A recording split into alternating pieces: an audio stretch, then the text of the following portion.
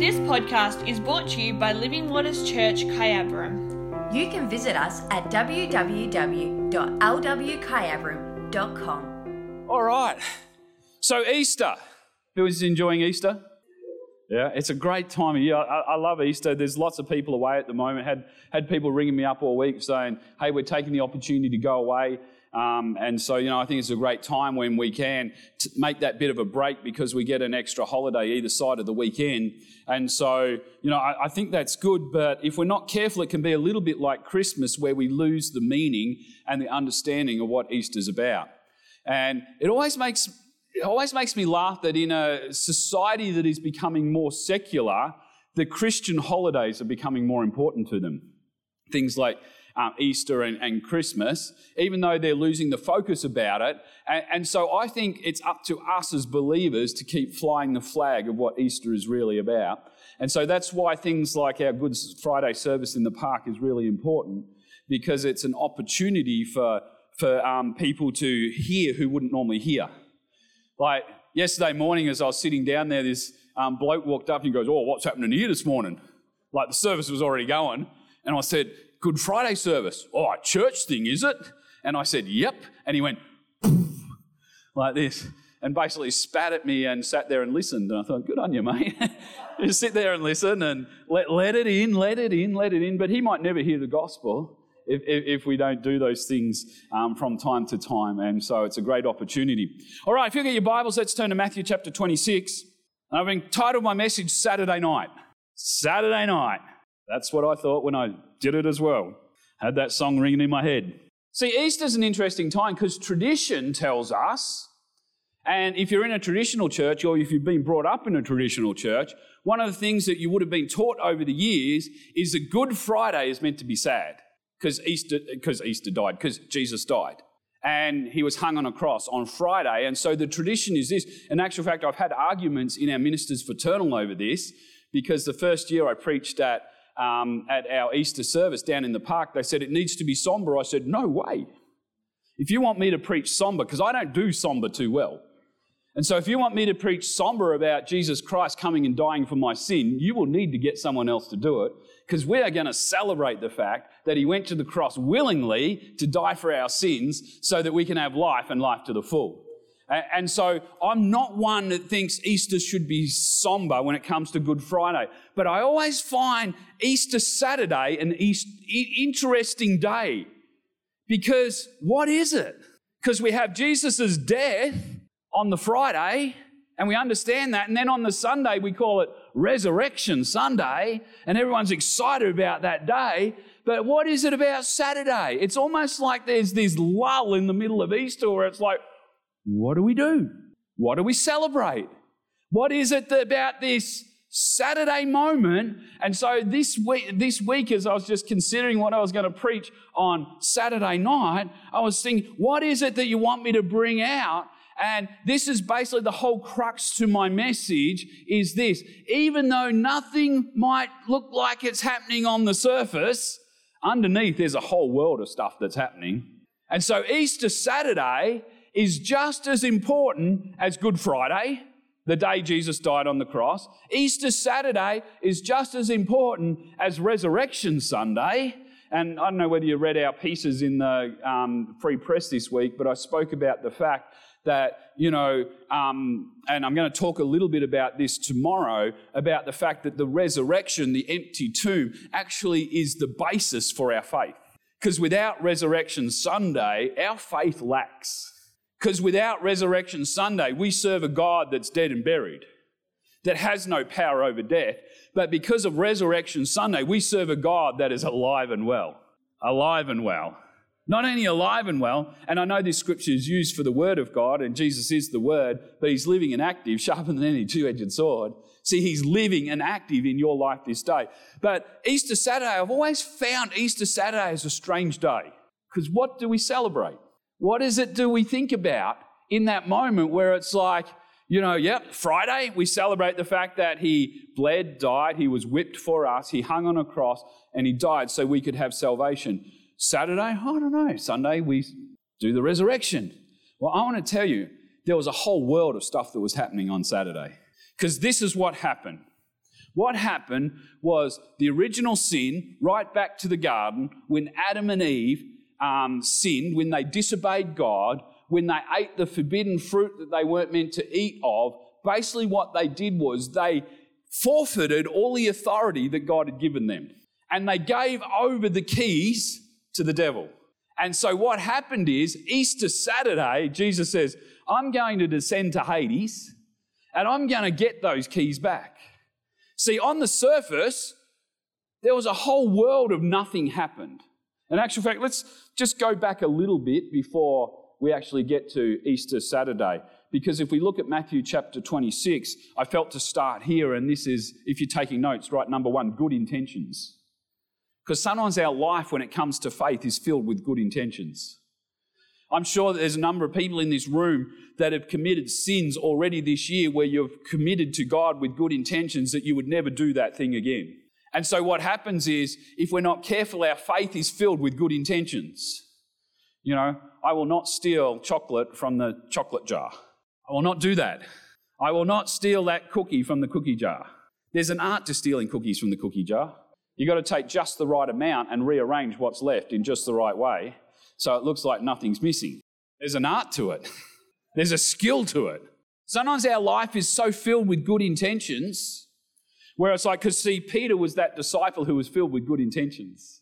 And in Matthew chapter 26, verse 31 through to 35, it says, on the way Jesus told them, tonight all of you will desert me. Isn't that encouraging? Can you imagine sitting down with Jesus, or they're on the way and he says, you're all deserters. You're all going to desert us. You're all going to desert me. For the scripture says, God will strike the shepherd and the sheep of the flock will be scattered. But after I have been raised from the dead, I will go ahead of you to Galilee and meet you there. Peter declared, even if everyone else deserts you, I will never desert you. Now that is a statement of good intentions. If ever I've heard a statement of good intentions. I don't care, Jesus, if everyone else, don't worry about Thomas, don't worry about John, don't worry about Bartholomew, don't worry about all the other disciples. Even if everyone else falls away, I'll be there by your side. I'll stick there. I'll be there. Remember, I cut the servant's ear off in defense of you. I'm the one. You can count on me. Verse 34, Jesus replied, I tell you the truth, Peter, this very night before the rooster crows, you will deny me 3 times that you have even known me. No, Peter insisted, even if I have to die with you, I will never deny you. And all the other disciples vowed the same. Now, poor old Peter gets a bit of a hard rap when it comes to this. But we forget the fact that Jesus said they were all going to desert. And we also forget the fact that Jesus, that all the disciples vowed that they would stick with him, and even if they had to die with him, that they would be there. But I want to tell you, within hours, Jesus was there by himself. He was being watched. They were in eyesight of him, but they were denying that they knew him. So if you're taking notes, right, number 2, that crow, like crows. Crow is the type of animal that I just despise. Why do I despise crows? Because crows are the type of animal that will pick on the weak. Crows are the type of animal that will pick on the vulnerable. Crows are the type of animal, and I heard a story once from a farmer, that they had to be careful when the sheep had the lambs because the crows would come and peck their eyes out and nip off their noses. And so they would just leave them in a maimed state.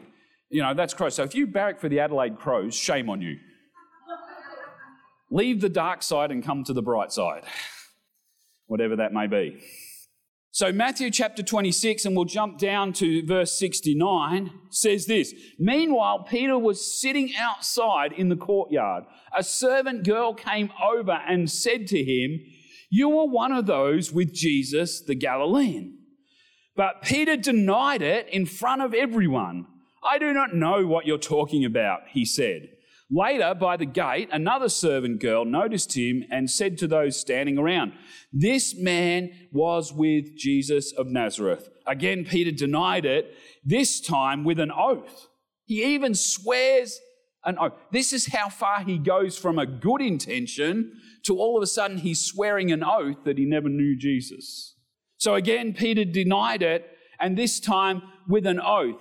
I don't even know this man, he said. A little later, some other bystanders came over to Peter and said, you must be one of them. I can tell by your Galilean accent. Peter swore, a curse on me if I'm lying. Think about the fall here of Peter. He goes from, Jesus, I'll never deny you. Then he goes to denying. Then he goes to a point where he gets to the place where he's even bringing a curse down on himself if he's lying. I don't know this man. And immediately the rooster crowed.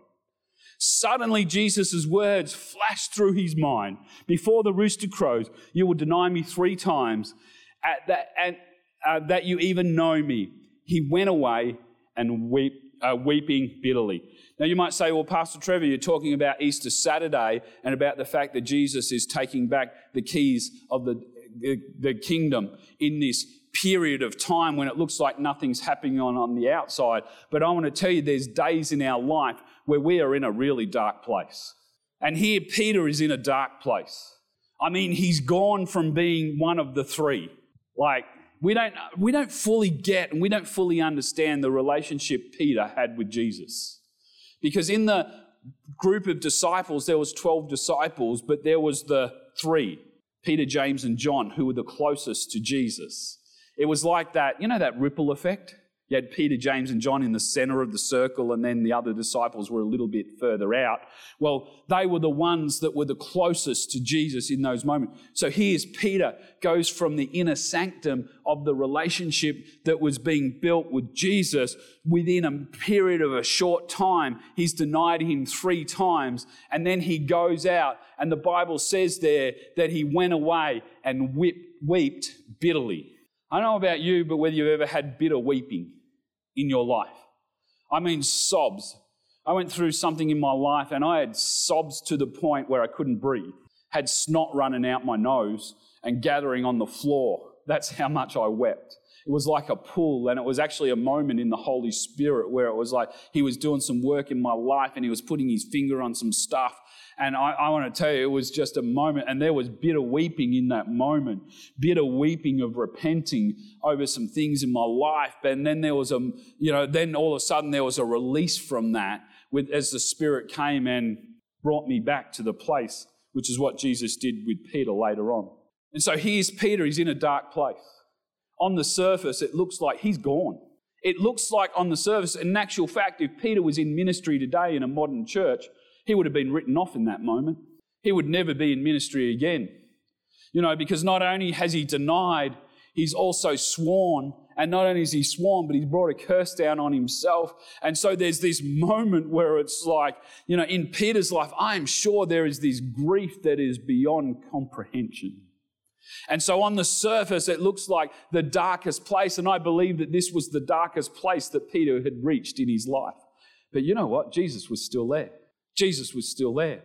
Even in that dark situation, there was a work going on underneath. There was a work going on behind the scenes. There was a work going on that none of the disciples knew. None of the authorities knew. There was a work going on because what Jesus did was he descended into Hades to win back the keys to death and hell. Oh, if we can't get excited by that at Easter, I think there's a problem, because that's what Saturday is all about. You know what? I have a new appreciation for Easter Saturday this year, as God has been talking to me about the work that he did. This is what the Bible says, that he disarmed the power of the enemy. That he disarmed the power of the enemy. That thing that Adam and Eve... See, we get so focused on the whole Adam and Eve trip where it's like, oh, they let us down, and if it wasn't for Adam and Eve... And I want to tell you, when I get to heaven, I'm going to sit down and have a coffee with Adam and Eve and say, you fools! Say, how dare you? I would love gardening if it wasn't for weeds. I love gardening if it wasn't that I had to work and water and all that sort of stuff. But because of what you did, because Adam and Eve, you couldn't follow one lousy commandment, we've got all this trouble. I'm going to enjoy that latte with them. Because see, there's that moment There's that moment where it's like all of a sudden, it was like when Adam and Eve messed up, the Bible tells us that what they did was they were so afraid of the holiness of God that they ran, that they hid.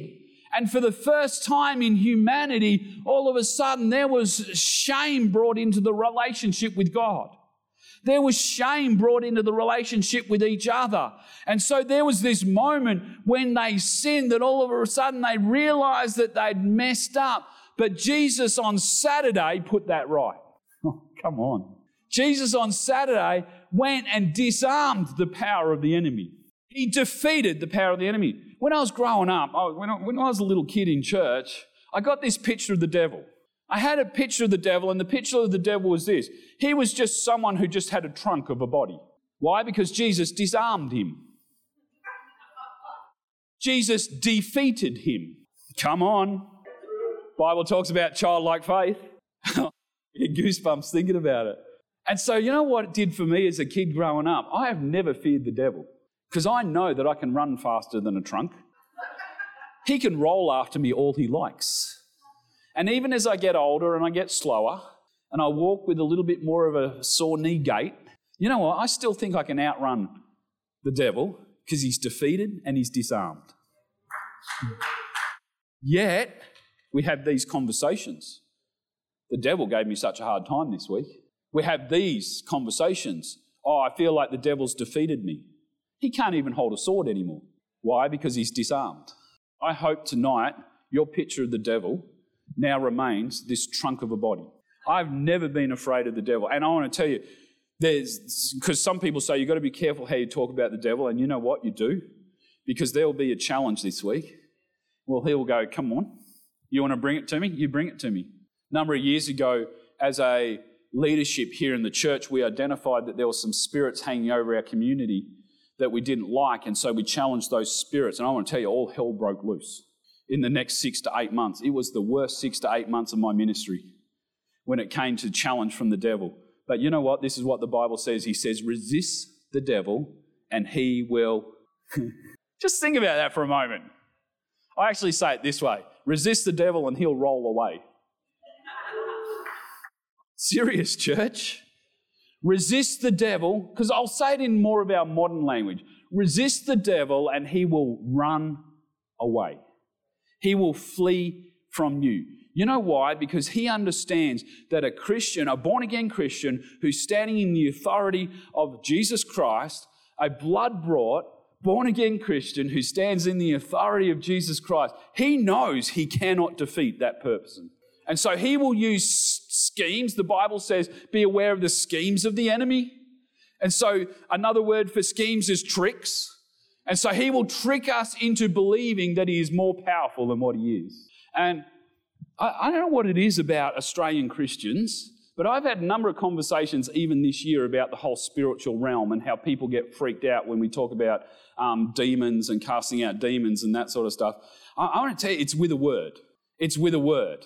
It's all believers are spirit-filled, all believers who are spirit-filled and have the authority of God upon their life, they are able to cast out demons. In actual fact, the Bible tells us to go and do it. It doesn't even say we can do it. He says just go and do it. It says to heal the sick and to cast out demons and to preach the gospel. See, Jesus won that Saturday period. On the surface, nothing was happening. The disciples were freaking out. They were like, whoa, what's happened? Jesus is dead. Doomed. We're doomed. It's over. It was good while it lasted, but now it's over, was basically what they were saying. But I want to tell you that through Jesus' death, brought him to a place where he received the keys to the kingdom back again, and he has empowered us so that we can walk anew. This Saturday, don't be sad. Understand your authority. Understand your authority. We have more than we have the victory. You know, we need to stand in the authority we have. In actual fact, let's stand up. Plenty more I was going to say, but I just feel to pause this moment. We just ask that you would give us a fresh confidence in what you've done. Lord, that you have defeated the enemy. Lord, you have disarmed him. Lord, you led forth captives. See, what happened, church, was the things changed. See, before the cross, this is the way I understand it, theologically wise, there was a place called Abraham's bosom, where those who died in Christ waited for Jesus to come and lead forth the captives, for those who had died before us. The way I see it happens now, and this is my understanding of it, and this is the thing I love about theology, is I don't really know. I've got an idea. And sometimes people say to me, what's your theology on this? Well, I have an idea. I don't know whether it's 100% right or whether it's 100% wrong. And I reckon we're going to get a shock when we go to heaven, because we'll probably get there and God will say, remember how you had that theology about this? Well, it's actually more like this. And so I think the most important for us as believers is not to become dogmatic theologians, but to become theologians that have a relationship with Jesus Christ. Because we're all theologians. I had someone once say to me, and it was meant to be an insult, you're not a theologian. So, well, we're all theologians, because theology is just knowledge of God. Even the atheist is a theologian. They think they have a knowledge of God, and their knowledge is that he doesn't exist. And so really, they're still theologians, and they're still preaching. It's just different. And so at the cross, things changed. When Jesus died, the temple veil was torn from top to bottom. And what that was it was the doing away with an old system and bringing in a new system. And so what he did was he led forth the captives, those who were waiting for him to come and take the keys of death and hell. And he led forth the captives. And the Bible, it's a fascinating scripture where the Bible talks about them, number of believers who had died before actually walked around for 40 days in Jerusalem and people recognized them. Fascinating scripture. Imagine that. Uncle Bob, what are you doing here? You died 30 years ago. Oh, Jesus just led me forth. What it does my mind in. Where it's like, and so what happens now, I believe, is when a believer dies, they just basically go straight to heaven. There's no waiting. There's no waiting place anymore. Can't wait for that day. Walk through those pearly gates. You know what I'm looking most forward to on the day I see him face to face is that I won't have the veil of flesh. I won't have the veil of misunderstanding anymore, but I'll see him in his glory. I'll see him in his glory. I'm looking forward to that day. And so Jesus, even though nothing was happening on the surface, the disciples were in deep depression. Jesus is down doing a work. And this is the word I have for you tonight. And I probably could have just given you this word and just moved on and we all gone home. But I felt I needed to lay a foundation for what I was saying. But it's this: even in your darkest times, Jesus is still working. Even in those times when it looks like nothing's happening, even in those times when it looks like nothing's happening, you know what? He's still underneath and he's still working stuff. He's still bringing victory underneath. God, I just want to pause right now and just say thank you that it doesn't matter how dark the day may seem. Lord, you're always bringing victory underneath. And Lord, when we stay the course, Lord, we know that Sunday's coming. Lord, but we understand that there's a work in Saturday. Lord, we understand that there's a work that you need to do, Lord, in the Saturdays of our life where it's like, oh, come on, this is not right. I feel depressed. I feel this. I feel let down. I feel like I've failed. Even as Peter felt like he failed, it wasn't until after Jesus had risen again and he met him later that he actually brought a restoration to him. And not only did he bring a restoration to him, he re-empowered him to go into all the world and preach the gospel. And then shortly after that, he's leading meetings where 3, 5 and more thousand people are coming to receive Jesus Christ. The great denier became the great preacher. And so we need to understand that even in our darkest hours, he's still working underneath. Lord, so we commit ourselves not to doubt in those hours, Lord, but to stay in relationship with you. Because if only, church, listen to this, if only the disciples would have stayed in the relationship that Jesus had built. We read it there. He said to them, I'm going to Jerusalem, I'm going to die, and then 3 days later I'm going to rise again. But they forgot all that in the darkest hour. They forgot that in the darkest hour. But Jesus didn't forget. Those promises that have been spoken over your life that you believe that he's forgotten, he hasn't forgotten. And if he hasn't forgotten, how dare you forget? Lord, we breathe life into those promises. Lord, we understand there's a part we have to play. It's not all your part. Lord, there's a part we have to play as well. We acknowledge that, God, and we pray that you give us the strength Lord, to be able to play the part we need to play. Lord, so this Easter Saturday, we are glad that there is a work going on that we have no understanding about. Lord, but we will see the fruit of it. Lord, we will see the fruit of it. Because just as Friday happens, Sunday's coming. Lord, we thank you for it. In Jesus' name, amen. Thank you for listening to today's podcast from Living Waters Church, Kyabram. Don't forget, you can find us at www.lwkyabram.com.